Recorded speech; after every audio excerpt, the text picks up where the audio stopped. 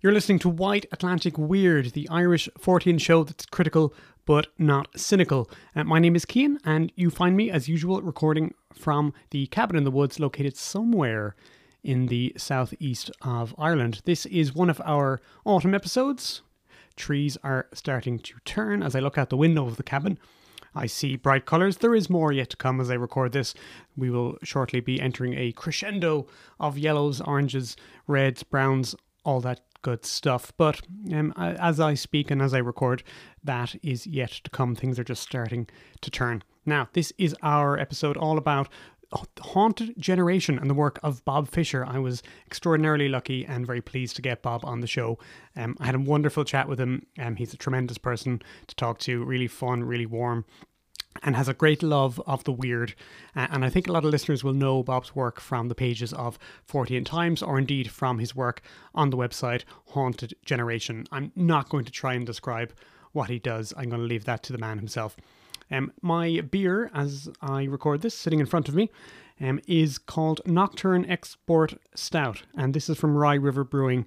They operate out of County Kildare, and this is a fantastic brew. This is wonderful. I am happier with this than I have been for a recommended beer in some time. This is, let's see what it says on the side of the bottle. Our Nocturne Export Stout has an amazing aroma of coffee, chocolate, and a hint of smoke. The taste is loaded with espresso and dark chocolate flavours from the chocolate malt. It's deliciously chewy. You could while away an hour sipping on one of these tasty export stouts. It's really lovely. So as I sit here with this fine beverage in front of me, the cabin, of course, as usual, full of strange things, blurry photographs of flying saucers, and Bigfoot type creatures up on the walls, stacks of books all around me. And on this occasion, I'm also perusing the record collection of the Cabin in the Woods, something I don't talk about too often. I do sometimes mention various producers of weird ambient music who kind of traipse into the paranormal realm and cross over into the work that I talk about here. And so I'm going through some of my LPs here to see if there's some stuff that I can line up to play or talk about with Mr. Fisher, because a lot of his work, especially for Fortean Times, deals with that sort of material. Anyway, as always, you can get in touch with me over on Twitter, where I am at Strange Ireland, or on Instagram, where I am Irish_cryptid_dude. And as it is autumn and I'm traipsing around looking for fungi quite a lot of this time of year, you'll see all of my fungus related pictures up on that, and most of my nature stuff as well. I had a great sighting of a stag, a red stag, recently while on a Wicklow trip. So you can see all that stuff over on Instagram, and I am pretty mild and well behaved on both. I tend not to get into anything too heavy, just kind of sharing stuff that friends of the show do. Incidentally, I have a lot of good recommendations to make at the end of this episode, so stick around after the interview. And if you'd like to help the show, folks, you can, as always, over at buymeacoffee.com/Wide Atlantic. And so as I dip back into the record collection here, I'll leave you in the capable hands of Mr. Bob Fisher. Let's do it. We are certain that Satanism exists. It's the practice of evil. And following closely behind this car was this unidentified flying object. You will prove the existence of the Bigfoot or Sasquatch by bringing in a body.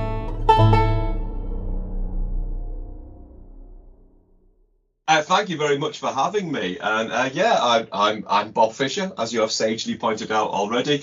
And I'm a writer, sometime radio broadcaster, and sometimes stage performer as well.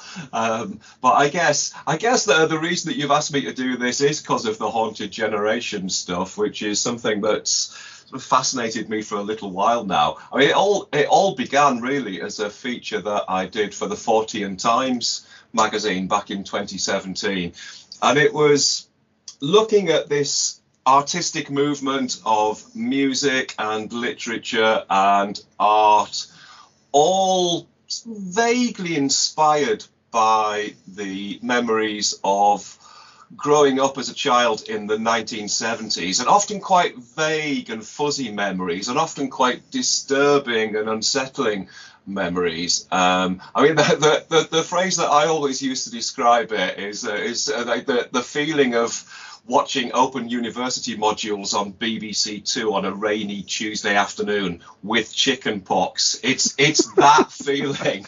But and you know, greater writers than me have explored it in far more depth. People like Simon Reynolds and Mark Fisher coined the word hauntology to describe this. Well, borrowed the word hauntology from the philosopher Jacques Derrida to describe this artistic movement. The best part of 20 years ago now. But it's a movement that still continues to flourish and still continues to fascinate. So I've become absolutely entranced by record labels like Ghostbox and Clay Pipe, and other labels like Castles in Space that certainly touch upon similar feelings.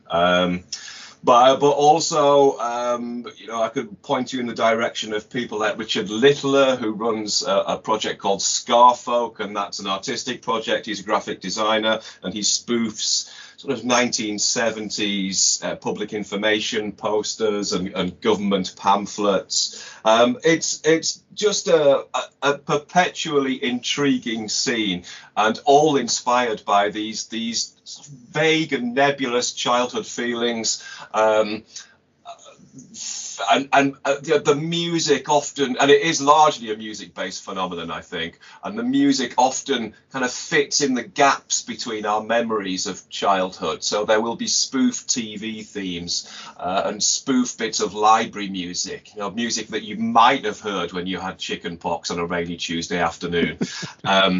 And you listen to this stuff and you think, well, it could have existed in 1974, but it didn't. And I find it just an incredibly evocative and affecting movement. And it's one that said I started writing about it with a single feature for the Fortean Times in 2017 called The Haunted Generation, which is the only decent title for anything I've ever come up with in my life. And I interviewed people like Jim Jubb from Ghostbox Records, Francis Castle from Clay Pipe Music, Johnny Trunk from Trunk Records, does a brilliant job at reissuing tons of this really strange old stuff, the original source material. Richard Littler, Scarfolk, I interviewed, and Simon Reynolds himself, who was there at the start. I spoke to Simon as well. And the reaction that feature got was just really incredibly humbling and overwhelming. You know, the reaction to it rumbled on in the letters page of the Fortean Times for about a year, genuinely a year, with people saying, "My God, yes, I remember those strange feelings." And on social media as well, so many nice messages. And since then, it's just something that I've continued to write about, both for the Fortean Times. I write for Electronic Sound magazine as well, so now end up reviewing and writing features about lots of this music for them. And it's just become a huge part of my life, and I'm incredibly happy about that. Yeah, that was a wonderful description. I was worried about how I was going to explain what Haunted Generation is. So I told you I'd go on a bit. I'm a fan of the Fortean Times articles and of the website. I'm sure a lot of listeners will as well. And though I'm a different generation and a different country, and some of the examples are new to me, and I'm learning about what they meant to people in the UK in those decades, a lot of stuff has crossed over as well. And I know that stuff that you talk about in your review, tips on things that we're a fan of on this show. There's elements of cryptozoology, there's elements of folk horror, there's elements of hauntology, as you say. So it covers a lot of ground that I'm fond of on the show as well. Oh, well, that's gratifying to know. I'm kind of fascinated by the fact that you say you're a different generation to me, which is something I hear increasingly often. I've reached the age when virtually everybody is a different generation to me. And the fact that you know, obviously you're in Ireland, because for years and years, I certainly assumed, and I think you know, probably I wasn't alone in this. I assumed that those feelings of a sort of haunted childhood was something that was very specific to the 1970s and quite specific. I want to say Britain, but maybe even just England. But I mistakenly thought that, and I'm completely wrong, because what the nice thing about writing about all of this stuff so much over the last few years is that it's put me into contact with people who have completely proved me wrong. So, I speak to people like João from the band Beautified Junkyard, who are a Portuguese band, make beautiful psychedelic albums for Ghostbox Records. All with that sort of haunted 1970s childhood feeling to them, but filtered through a Portuguese experience. I actually said to João, I've spoken to him a couple of times. I remember saying to him, what was the childhood experience like in Portugal in the 1970s? I find it really intriguing that you seem to completely get that unsettlement, that disquiet of the British 1970s childhood.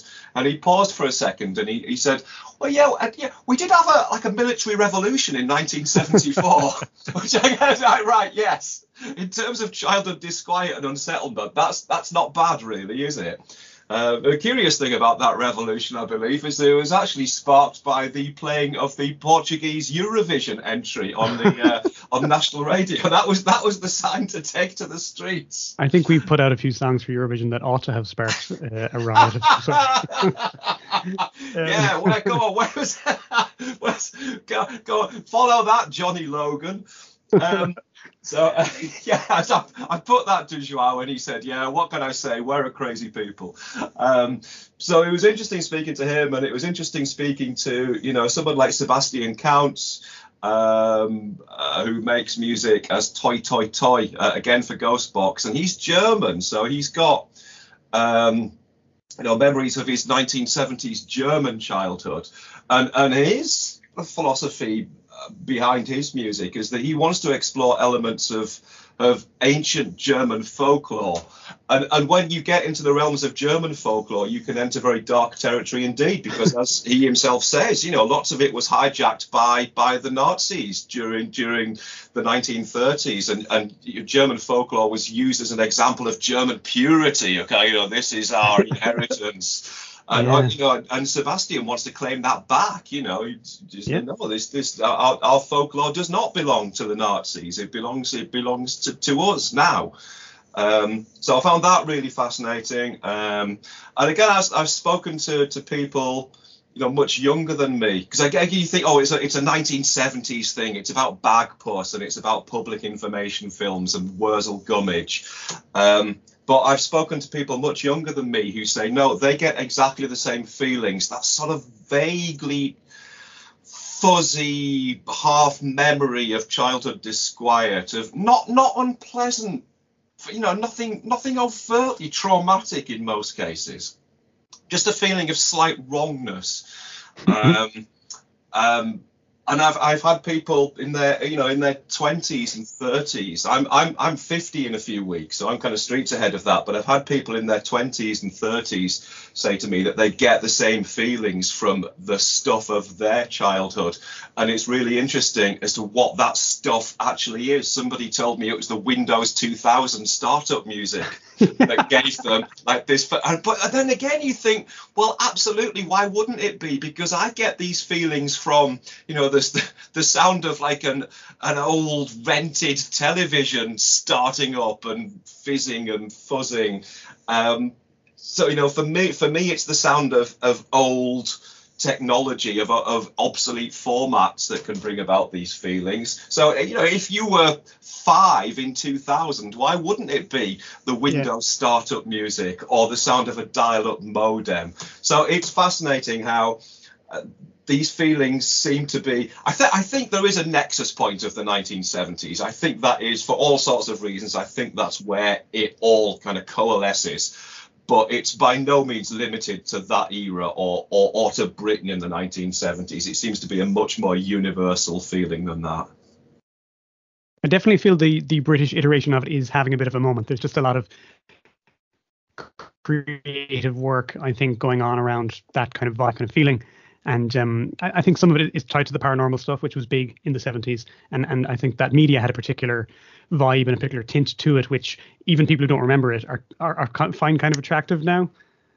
You know? Yeah, I think so. Yeah, I've spoken to much younger people, people that were kids in the 1990s who say, yeah, they absolutely understand why you would watch something like. The prime example of that is Arthur C. Clarke's Mysterious World. Yes. Which, I defy anybody to watch Arthur C. Clarke's Mysterious World, whether you were alive in 1980 or not, and not get a certain frisson of weirdness from it. It's a deeply strange program. So yeah, I think lots of people are taking inspiration from that kind of. I think the 1970s and early 80s possibly is really interesting in its treatment of the paranormal, because you might be able to. You can tell me whether this was the same for you growing up in Ireland. Were you a kid in the 1990s? I'm guessing, if we got that right. Good guess. Yeah. So I'd be intrigued to know whether it's the same experience for you. Certainly, as a British kid in the 70s, my memory of the paranormal is that it was treated pretty damn seriously by the mainstream media. So something like Arthur C. Clarke's Mysterious World, it wasn't marginalized. I mean, now it would probably just be a YouTube channel, or it would be on one of those TV channels that you have to flick through like 150 other channels to get to. That would be on at 3 o'clock in the morning. But Arthur C. Clarke's Mysterious World was on ITV. It was on primetime ITV on a Tuesday night or something at 7:30 p.m. I was 6 years old and I watched it because it was just on in the front room and my parents had it on. But there's nothing, I don't know, I get with possibly with the benefit of a tiny bit of adult cynicism, I can watch Arthur C. Clarke's Mysterious World now and see that it was maybe a little bit tongue-in-cheek. But not least because Arthur C. Clarke himself at the end of every single episode says, no, I don't believe a word of this, which kind of undermines things slightly. But that didn't matter to me as a 6-year-old. I was already traumatized by the rest of the program. So I can kind of see that. But it was an era when you would get, you get news reports.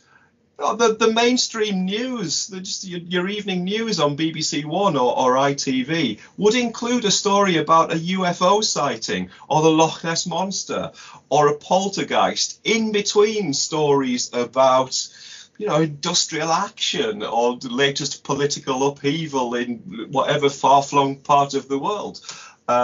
And it wasn't treated at all like it was the funny story at the end of the news. It would be presented as a news story. So I think that gives the era like a certain frisson as well. It's when you're growing up, when you're 6 years old and you're watching BBC One, and the main BBC One news is basically saying poltergeists are real. I defy anybody not to have a few sleepless nights over that. Was that the same? I mean, did you get the same experience? We got some of those things. It was fizzled away by then. I will someday do an episode on the Irish iteration of this, and I'm thinking about some folks who might be able to help me on that one. But like some of this stuff we did get Arthur C. Clarke's. I remember seeing that very occasionally. You had to be at someone's house who had the UK channels, which was comparatively rare. Yeah. But I do remember that vibe you're talking about, that like it was presented very seriously, and without the context of being a grown-up, you take it as seriously as some other news program that you might see. And I do remember, and you're right at one point on the website that maybe the turning point for this is people who remember the pre-digital, because they can't go back and capture their memories, like stuff that can't easily be found on YouTube anymore. So you're going way back, really. And so once now that we have the ability to go back and find these things, I can revisit sightings from the 90s, or I can revisit Arthur C. Clarke's from the early 80s and see, but there's stuff out there that's been lost. And we're reinventing them where we can't find them, as you say. That's a big part of the whole artistic scene that I write about, I think, is the idea that there are, I can't remember who said it was one of the people I spoke to for that original Haunted Generation article. I think it was I think it was Richard Littler, but it might have been Jim Jupp from Ghostbox Records. Oh, you've read it more recently than I have. But basically saying we've got gaps in our memories. We have huge gaps in our memories that we can't possibly fill because we just don't know what they were. So like you say, I think nostalgia for of my generation certainly is probably a different kind of nostalgia than to the nostalgia that young people today would experience, purely because there are huge tracts of my childhood that I cannot re-access. I don't have that many photographs of my childhood, purely because it was an era when people didn't take that many photographs. The camera came out on for family holidays and for days out and trips to the seaside. But it didn't come out on, I've got no pictures of the interior of my house in the 1970s. I wish I had, but there was just no reason to take them. And ditto with the stuff that I watched on TV, tons of the stuff that I watched on TV and that really profoundly affected me. I don't know what it was. I can't tell you at all what it was. I have no way of checking. I don't know when I watched it. I know. There's never been any easy way of rewatching it, at the time. When you watch TV and stuff was on once, and as far as you knew, you probably never see it again. So I think we do have those complete gaps in our memories. And yeah, the music and the art that I love often kind of, I think either Jim or Richard, one or the other, said what we do is we fill those gaps with strange fiction, and that's a huge part of the appeal of all this. And I cannot remember for the life of me what was the actual question you asked me. Now I've been on so much. What was it? Can't remember either. Doesn't matter. I have a list here. We might talk about sources, so stuff that you've covered on the blog that I enjoy particularly, and some of this stuff we did have, I had access to growing up, so it kind of struck me. So we had a library with sort of books that were, in vogue 10 years earlier or 5 years earlier. And so some of the names of the authors that you cover on Musty Books, which amazing, have to talk about that. So like I read Alan Garner, I went over my head. I was too little, and I didn't understand what was going on. I didn't have the context for the kind of all the class thing that was going on and the language differences in the Welsh setting. But I knew something strange and weird was going on. And we used to read Robert Swindles. We had a lot of Robert Swindles books. And Nicholas Fisk I really liked as well. And they're all very strange authors who wrote books for children that all had a little something unsettling in them, I think. Yeah, absolutely. Yeah. I mean, Alan Garner is my hero. Alan Garner is, I was introduced to Alan Garner by my teacher, Mr. Millward, at school in 1983. He sat my class down and he read Alan Garner's novel, The Weird Stone of Brisingamen, to us. And he did all the voices. And it was genuinely a life-changing moment. And in recent years, I've spoken to Mr. Millward himself. He's still out there and he's charming. And I've told him what a huge effect that had on me, because I immediately went out the next weekend and I bought my own copy of The Weird Stone of Brisingamen, and I read it and I absolutely lived and breathed it. And a couple of weeks later, I bought the sequel, The Moon of Gomrath, and then I bought Elidor, and then I bought The Owl Service, the one that you mentioned. Yeah, that's the one. 3 young people in a Welsh valley who find themselves kind of excuse me. Oh, I told you I had a cold and I'll cough a bit. 3 young people in a Welsh valley that find themselves reenacting this ancient Welsh myth. It's kind of doomed love triangle. It's beautiful, brilliant book, but very complex book. And I was the same as you. I read it at the age of about 12. I still find new bits of The Owl Service when I read it now. I still kind of pick bits out and go, oh, that right, so that's what that. And that's the beauty of Alan Garner's books for me. They don't give up their secrets easily. They require a bit of input on your part. So yeah, Garner completely. Nicholas and that Fisk's... book is really steeped in a lot of stuff we've talked about recently on the show about the whole Victorian and Edwardian obsession with pagan survivals and that kind of the roots of what people are now making folk horror from. It's almost like an earlier iteration of that. So Yeah, it's very much about, I mean, the Owl Service in particular, yeah, definitely is very much, it's about how folklore and folk story infuses place. So this ancient story, you know, these three ancient characters from Welsh folklore, their doomed story becomes reenacted by three teenagers in late 1960s Wales. In the same valley, and am I giving spoilers away here? we basically learn that the valley itself is almost sentient, and tries to trap people within it by making them replay this ancient folk myth over and over and over again. And that's a recurring theme through Alan Garner's books is you know, to coin a phrase, what lies beneath the story that's beneath the landscape, and how that sometimes somehow seeps out and affects people in the current day. I mean, one of my other favourite Alan Garner books is Red Shift, that's set in the same place. I mean, all of them, apart from the Owl Service, pretty much all of his writing is set around Cheshire. But Red Shift is set in the same place, but in three different time zones. You know, during the Roman occupation of Britain, during the English Civil War, and then during the 1970s. And it's how these three time zones in the same place are kind of linked by like absolutely intense emotion.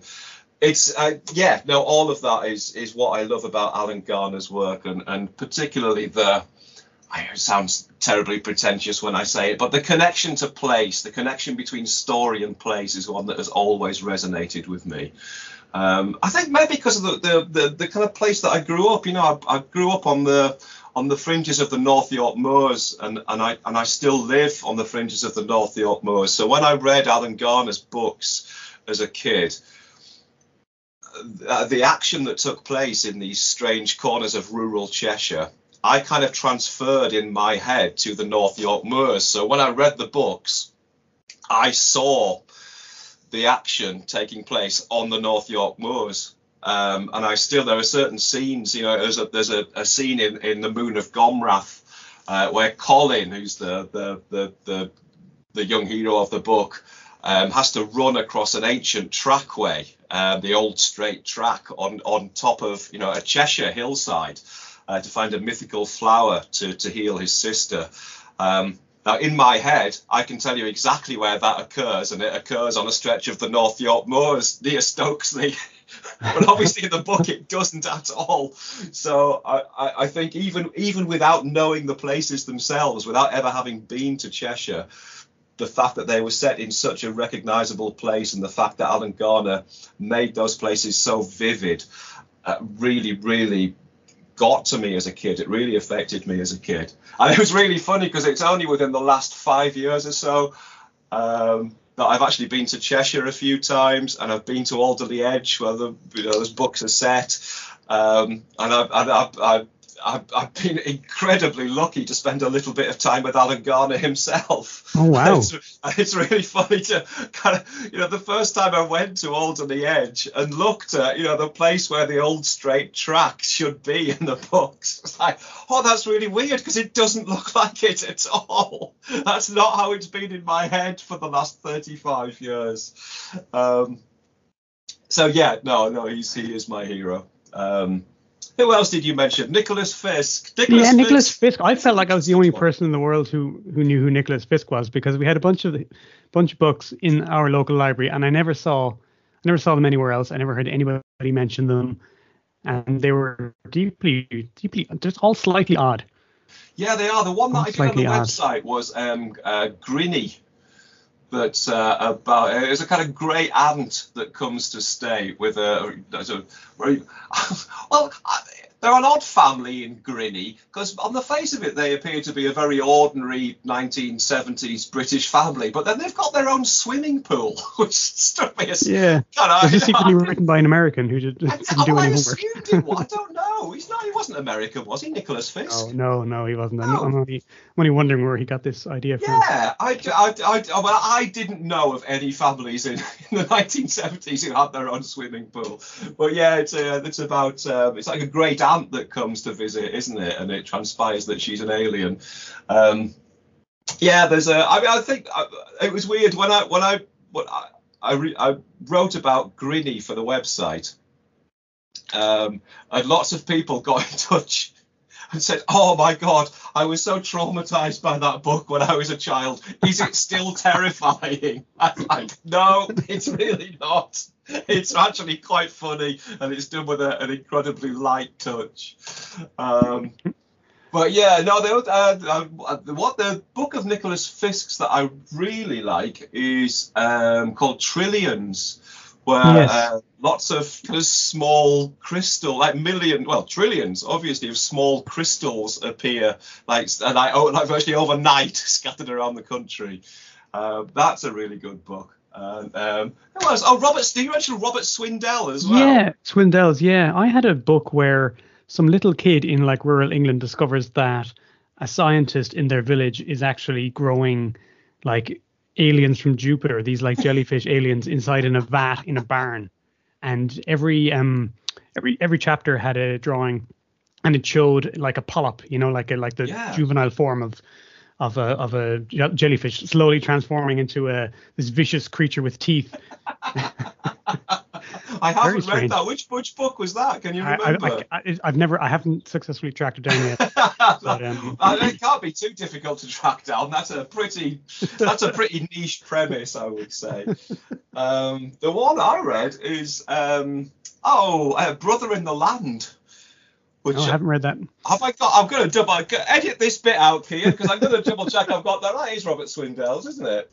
You had me doubting myself for a second because the style of the one you described was so different to Brother in the Land. I thought, have I got it right? Is it the same writer? Yeah, Robert Swindell's Brother in the Land, which is by far, and God, there's some stiff competition here. But it's by far the bleakest children's book I've ever read in my life. This is the theme of the website, is these really there's always like a plague that kills off everybody except a small band of children. Well, here we go. Right, I'll give you. So this is the blurb on the back of Brother in the Land. Danny is one of the unlucky ones, a survivor, one of those who've come through a nuclear holocaust alive. In Shipley, an ordinary town in the north of England, there are still some people living. In plain language, Danny sets down the sights and events around him, what he sees, what he hears, and what he feels. Defending the stock of food in the cellar of his dad's shop, the black rain, fetching contaminated water from the well, the spacers, the badgers, the terminals, everything. It isn't a pleasant story. Danny records what happened to the people of Shipley, and in particular to himself, a girl called Kim, and his little brother Ben, who was only 7 years old when the bombs dropped. Oh, it sounds like Threads. It is very like Threads. Oh, God. I think it came out in the same year. Is it 84? 84 is Threads, yeah. But yeah, is this... It was first published 1984, yeah. So, I was going to say that there was something in the air in 1984. I was there. There was an absolutely appalling, all-pervading fear of nuclear apocalypse. That's what was in the air. Wow. You also have books about like alien big cats that were written for kids in the 70s. You have books about UFOs, flying saucers, and very specific 70s British style flying saucers as well. So all of that through the medium of, children's stories. Yeah, absolutely. I just think it was an era when, like we've said, the paranormal was treated more as part of the mainstream media, I think, than it is now. And I think also there was less of a, there was just less of a filter when it came to the kind of material you would present to children. So would a book like Brother in the Land, be written and kept in school libraries in 2022? I'm not sure. I haven't been in a school library for a while. No, me neither. But I think there was probably... I don't know. I mean, the danger with all of this stuff, isn't it, is that you end up kind of getting a bit, in my day, and kids today, they're all soft. And no, they're not at all. Kids today are just as resilient and brilliant and creative and wonderful as they've ever been. But you do kind of, obviously attitudes change, and quite rightly in lots of cases, and social mores change, and again quite rightly in lots of cases. And certainly I think a lot of the stuff that was presented to us as children in the 1970s and 80s would not be presented to modern day kids, and in some cases with very good reason. But I'm kind of, I don't know, I think we're all a product of our times and of where we grew up, of when we grew up, and I'm kind of, although a lot of this stuff affected me deeply and profoundly and scared me and unsettled me, it all kind of contributed to making me what I am today. So for that reason, in some senses, I wouldn't be without it. I think kids will always gravitate towards like something that's grotesque, something that's forbidden, something that's a little bit you're not supposed to be investigating. I want to mention some of to give people a flavor then of the 14 Times column, where you focus on the audio flavor of this, and contemporary artists who are trying to summon up the feelings that we get talking about these old weird books. And some of the artists that you've covered, and I've mentioned before on the show, because what they do kind of strays into my territory a bit. I'm a fan of Grey Frequency and the Night Monitor, but they do a lot of this very 70s paranormal stuff, both of them. Yeah, Night Monitor in particular.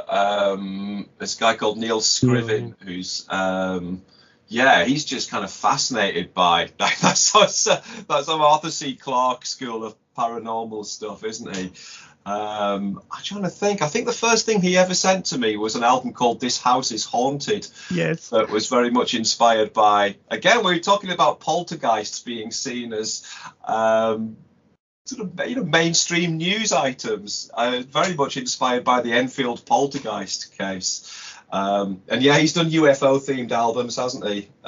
He's Welsh Triangle, I think. I was trying to think of the title. Yes, the Welsh Triangle. That's an amazing album.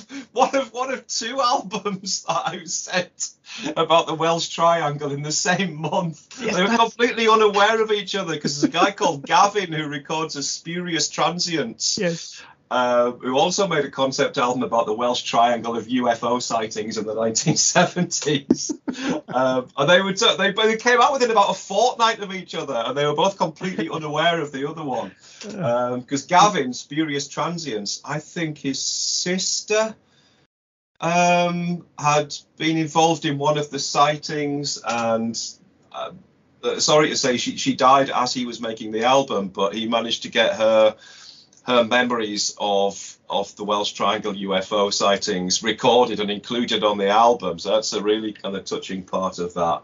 So, definitely there's a strong element of, I guess with it being the 40 Times, it's a magazine with a leaning towards the supernatural anyway. So the music that I write about for the 40 Times, I do look for stuff with a very 40 Times friendly feel to it.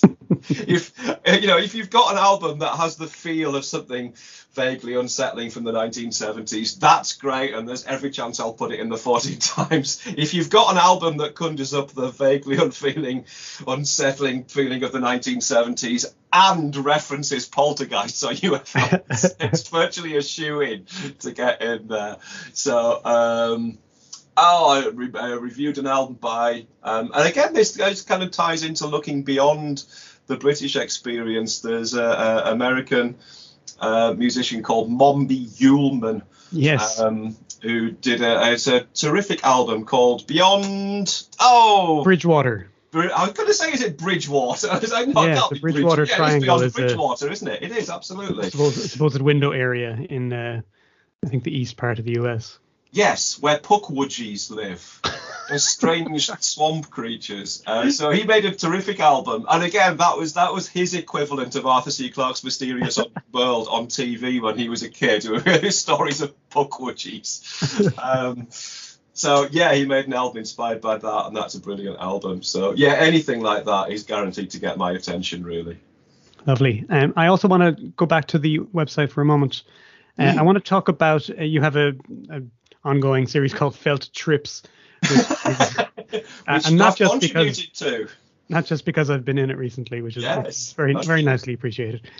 This is people's memories of choose your own path books, and in particular, very often the fighting fantasy books, which I have talked about before on the show, and you've written about recently as well. And you had an important meeting with somebody from the history of this series as well. So, first of all, we should probably explain this to folks from abroad, just in case anyone isn't familiar with the series.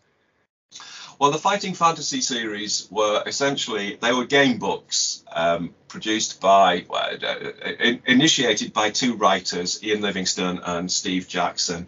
And it was an attempt to turn traditional Dungeons and Dragons role-playing games into a book format that essentially you could play by yourself.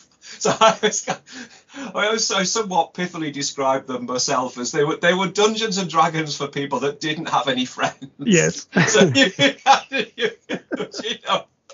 I'm being self-deprecating here because that was entirely how I got into them. I didn't really know that many people that I could have played Dungeons and Dragons with, certainly not at the age of 11. But I did discover the Fighting Fantasy books. So yeah, they're to coin the catchphrase of the books, you are the hero, and you set off on usually the swords and sorcery themed missions. My favorite of the series is the Forest of Doom, which is number 3 in the Fighting Fantasy Gamebook series, and your mission in that is to enter the foul, pestilent Darkwood Forest and retrieve 2 parts of a warhammer that will aid the dwarves of Stonebridge in their battle against the hill trolls. And it's brilliant. And I found them utterly immersive as a kid, to the point where, I wrote about this in the Fortean Times. So as you suggested, I wrote a huge feature about Fighting Fantasy books for the Fortean Times only a couple of months ago, because it's the 40th anniversary of the Fighting Fantasy books. I managed to get a big interview with Ian Livingstone himself, and went to his house, and he's still got his original handwritten manuscripts in cardboard boxes. So he brought them all out. We carried them out of his study, and we sat in his front room leafing through the original manuscripts for the Warlock of Firetop Mountain and the Forest of Doom and City of Thieves. But I was telling him how much these books sort of began to infiltrate my everyday existence in a brilliant way. So again, I know in the same way that I did with Alan Garner's books, when I went to my local woods, I was not in Kirk Levington Woods, a mile from my house. I was in the Forest of Doom, and when I walked, I walked down a woodland path, and if it forked into 2 branches, wow, do I go east? Do I go west? I go Turn west. to page 400 yeah, exactly. 300 and something. Can't be 400 because that's the end. It could be an elf sitting on a mushroom, and not just like a trucker in a lay-by chucking a copy of Razzle into the bushes. Which is quite more likely what I would find. Isn't there a rook that talks to you at the beginning? Or a crow on a yes, sitting on top of a sitting on a signpost, isn't it? Yeah, Yes. I remember that. Yeah. Yeah. The boundaries between reality and the utterly bonkers were very thin for me at the age of 11, and I genuinely remember. And I put this in the feature. I remember sitting on the swings in my local play park. And with a friend, with my best mate, Doug, and we sat on the swings, and there was a railway line that went, so from the swings, a steep bank went upwards, and at the top of it was the railway line. And as we sat on the swings, in my head, what appeared to be like a party of dwarves in the fantastical sense, in the Tolkien fighting fantasy sense of dwarves, like came down from the railway line carrying picks and shovels, about 10 of them, and cheerily waved at us before going on their way. And I genuinely believed that had happened, that some kind of portal had opened up in our local play park, and beings from a fantastical dimension had come through. Now, with the benefit of adult hindsight, what I clearly saw was like a team of workmen from the railway line. They're probably, employed by British Rail and knocking off at the end of our day. They were clearly just walking down from the railway line and probably going for a pint in the Black Bull in Yard High Street. But I was so infused, was I, with the spirit of the fighting fantasy books that all of that stuff just began to bleed through into my everyday existence.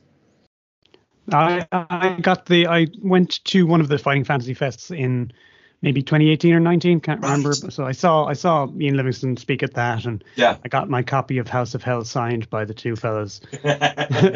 Oh, he's brilliant. They both are. They're both fantastic. Yeah, they seem like real gents. Yeah. Oh, totally and utterly. Yeah, I went to the Fighting Fantasy Fest only a couple of weeks ago, and yeah, they were both there again. And it was I hadn't been to a convention of anything for a while, but they were such brilliant.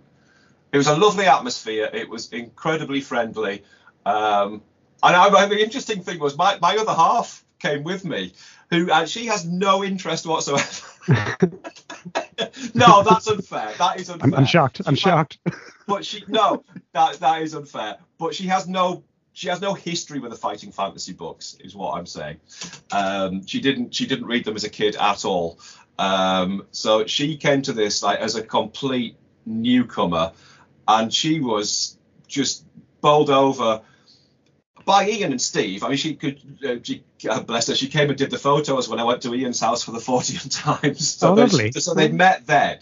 And she was really bowled over by Ian and his kind of genial approach to life and how friendly he was and how lovely he is. But she came to the convention and was just really taken by the enthusiasm of like all the participants, of the people speaking, of Ian and Steve and all the other writers and artists, but also of fighting fantasy fans. And she was really bowled over by how much of our lives had been infused by this stuff and how much it meant to us. And she was really touched by all of that. It is a lovely. It is for books that can be incredibly gruesome and gory. They seem to have encouraged an absolutely beautifully gentle readership and fan base. Well, one thing that is clear from the blog is that a lot of people were motivated to create their own versions of them as children. So I've done that, and I believe you have as well. And it's one thing that gets chronicled on the blog, which is very fun to go back and read people's 80s and 90s home brew versions. Well, you quite clearly need to tell us here about House of Horrors. I suppose I'll briefly mention my own horn briefly that one. So on the blog under Felt Trips is a copy of a book I made, which was a rip-off, like a very blatant rip-off of Steve Jackson's House of Hell, called House of Horrors, because the haunted house motif. I was only partly into the fantasy stuff. I was much more all about the haunted house stuff, and it's 90% just a rip-off of that book, with a little bit of Borley Rectory in there as well. There's like spirit writing on the wall, and I think there's a headless coach and horse and cart kind of thing. And I went to the trouble of getting my father to type it for me on whatever Macintosh we would have had in the early 90s. And I drew the pictures in proper felt tip tradition on top of the printed pages. And it got I went to some place to get it bound as well. It looks brilliant. It felt like an incredible luxury. It's finished. Like, unlike surely everybody else's attempt ever to write their own fighting fantasy book, It's actually finished. You can play it. I- It was lovely. I put it on the website, and people were popping up on Twitter, Yeah. weren't they, and say, "Oh, I've just played it, and I got killed by the." Yeah.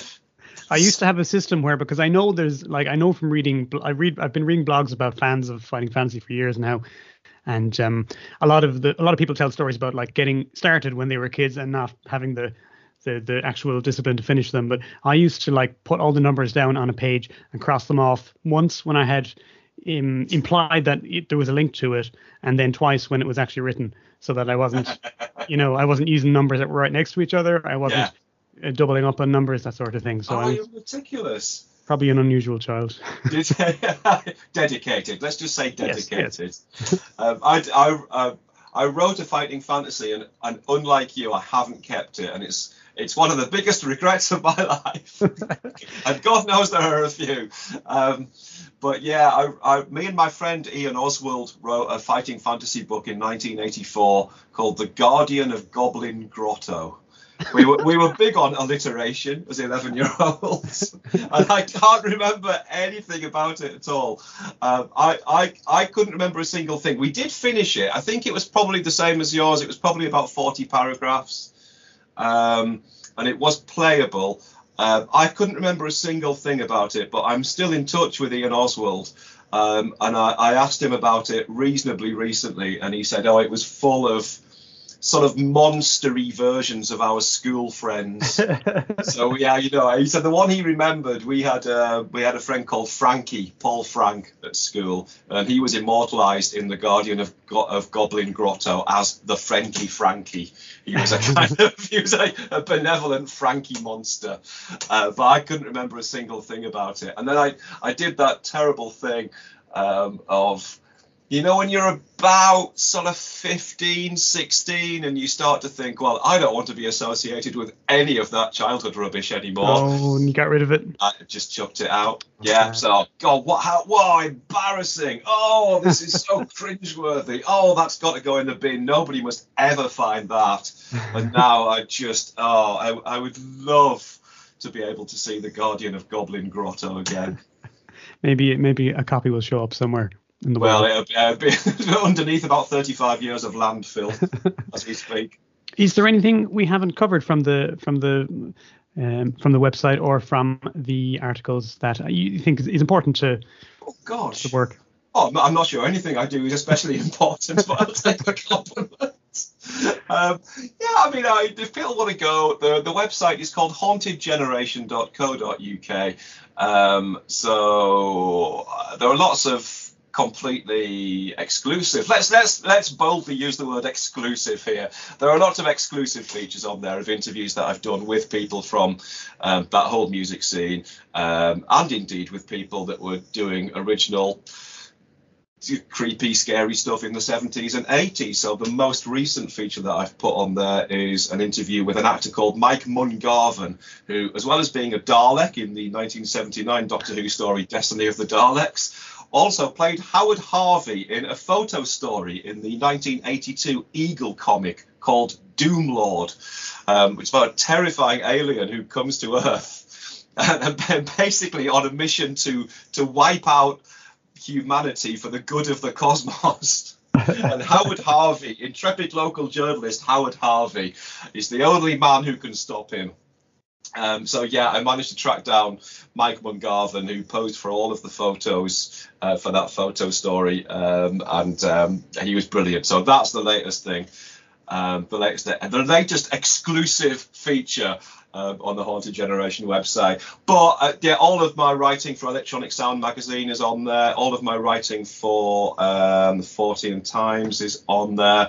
There's Musty Books, where as you mentioned, I dig out old childhood books from the 70s and 80s and read them with a bit more adult perspective. There's Felt Trips, which is what you contributed to, which is original drawings from that era, kids' drawings from the 70s and 80s that have been dutifully kept for years on end.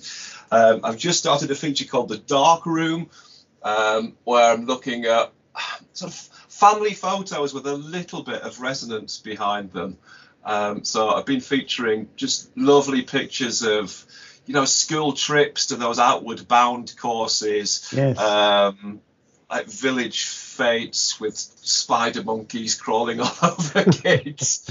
I'm just about to put one on. A lovely chap called James, in the early 1980s, was so in love with his ZX81 computer that he took loads of photos of it set up in his bedroom. And I love stuff like that, just these tiny snapshots into a forgotten world. So that's on there as well, and all kinds of other stuff that I've probably forgotten. Oh, there's a Haunted Generation radio show as well that's on Mixcloud, but you can access it from the website, which is essentially me playing strange music, mixtures of old folk music and extracts from children's albums of the 1970s, old BBC Playaway and Play School albums, and strange electronic music and all kinds of other oddness. So it's Mixcloud / Haunted Generation, I think. But if you go to the website, it's all accessible from there.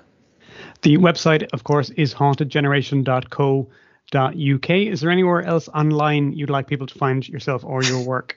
Come and look for me on Twitter. I'm pretty active on as much as I'm ever active anywhere.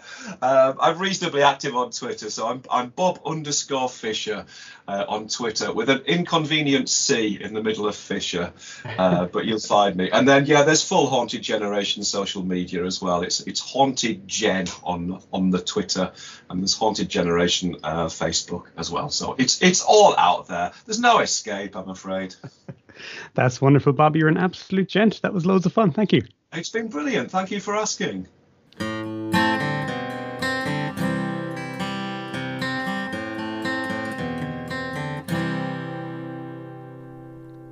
All right, folks, that's it for the interview. Hopefully you enjoyed that one as much as I did. I had a great time with that. Loads of fun. Huge thanks again to Bob Fisher for talking on the show. And as I said, I think listeners will enjoy a good nose around on the Haunted Generation website. There's a whole lot of stuff there, I think, that ties in to our particular interests, especially if you're a fan of this show. Now, I did say off at the top that I would have some little bits at the end, kind of connections, corrections, and reactions to previous episodes. Firstly, regarding this episode, the book I was trying to think of that was written by Robert Swindells about Jovian or Jupiter creatures living in rural England does exist. It was written by Robert Swindells. I did doubt myself there for a bit. It's called Hydra, and it's from 1993, if anyone's interested in tracking down that. The album by the Night Monitor that we called the Welsh Triangle is in fact called Spacemen Mystery of the Terror Triangle. And it is, of course, all about the so-called Welsh Triangle of UFO sightings in the 1970s. Also well worth your time. Now, I want to do some reactions to the episode about the witchcraft murders with Jeb Card. We had a lot of reaction to that one, and we covered so much material in the episode, and it was obviously a real treat talking to Jeb Card about this because he knows so much about it. And I'll just read out a few of the comments we got mostly over on Instagram. I know people said nice things on Twitter as well, but I honestly can't find them at the moment. So on Instagram we have Stephen B says, great episode, you and Dr. Card are some of my favorite podcasters, glad to hear a collaboration. That's super nice. Becken Sowenson says, been following your show for a while, but this episode was an absolute belter in every discussion of the witch cult narrative, especially when Murray and Fraser et al. Are involved. I keep waiting for someone to bring up the book The White Goddess by Robert Graves. Do you know that one? It's where I first encountered most of these narratives, that he presents them in a lovely poetic fashion that leaves the door open for the ideas to have meaning even after the facts have been sorted from fiction. Yeah, I am aware of The White Goddess. There's just so much to this story, and yeah, you're right. Margaret Murray and James Fraser tend to hog all of the attention when the kind of witch cult stuff comes up. There are a whole lot more people who've contributed to the myth over the years, and that is a particularly nice one. Perhaps we will get a chance to do it justice someday when we have even more time to talk about that particular topic. In fact, I've contributed to an episode recently of the Workers' Cauldron show where I talked about another slightly lesser known character involved in the history of the witch cult hypothesis. So check them out. I'm not sure when that episode is coming out, to be honest. Verstix says, yay, a while ago I listened to the podcast episode on this, and it left some unexplained. I know neither you or Jeb are usually in the habit of that, so it got my hopes up. That's nice. Sin and Bones says, I know what I'll be playing on my headphones tonight, which is nice. And we have some more here. Hushabye Brightwing says, love the references to Night of the Demon and Bell, Book and Candle. Really enjoyed Jack Lemmon in that movie. So much in this episode to take in one sitting.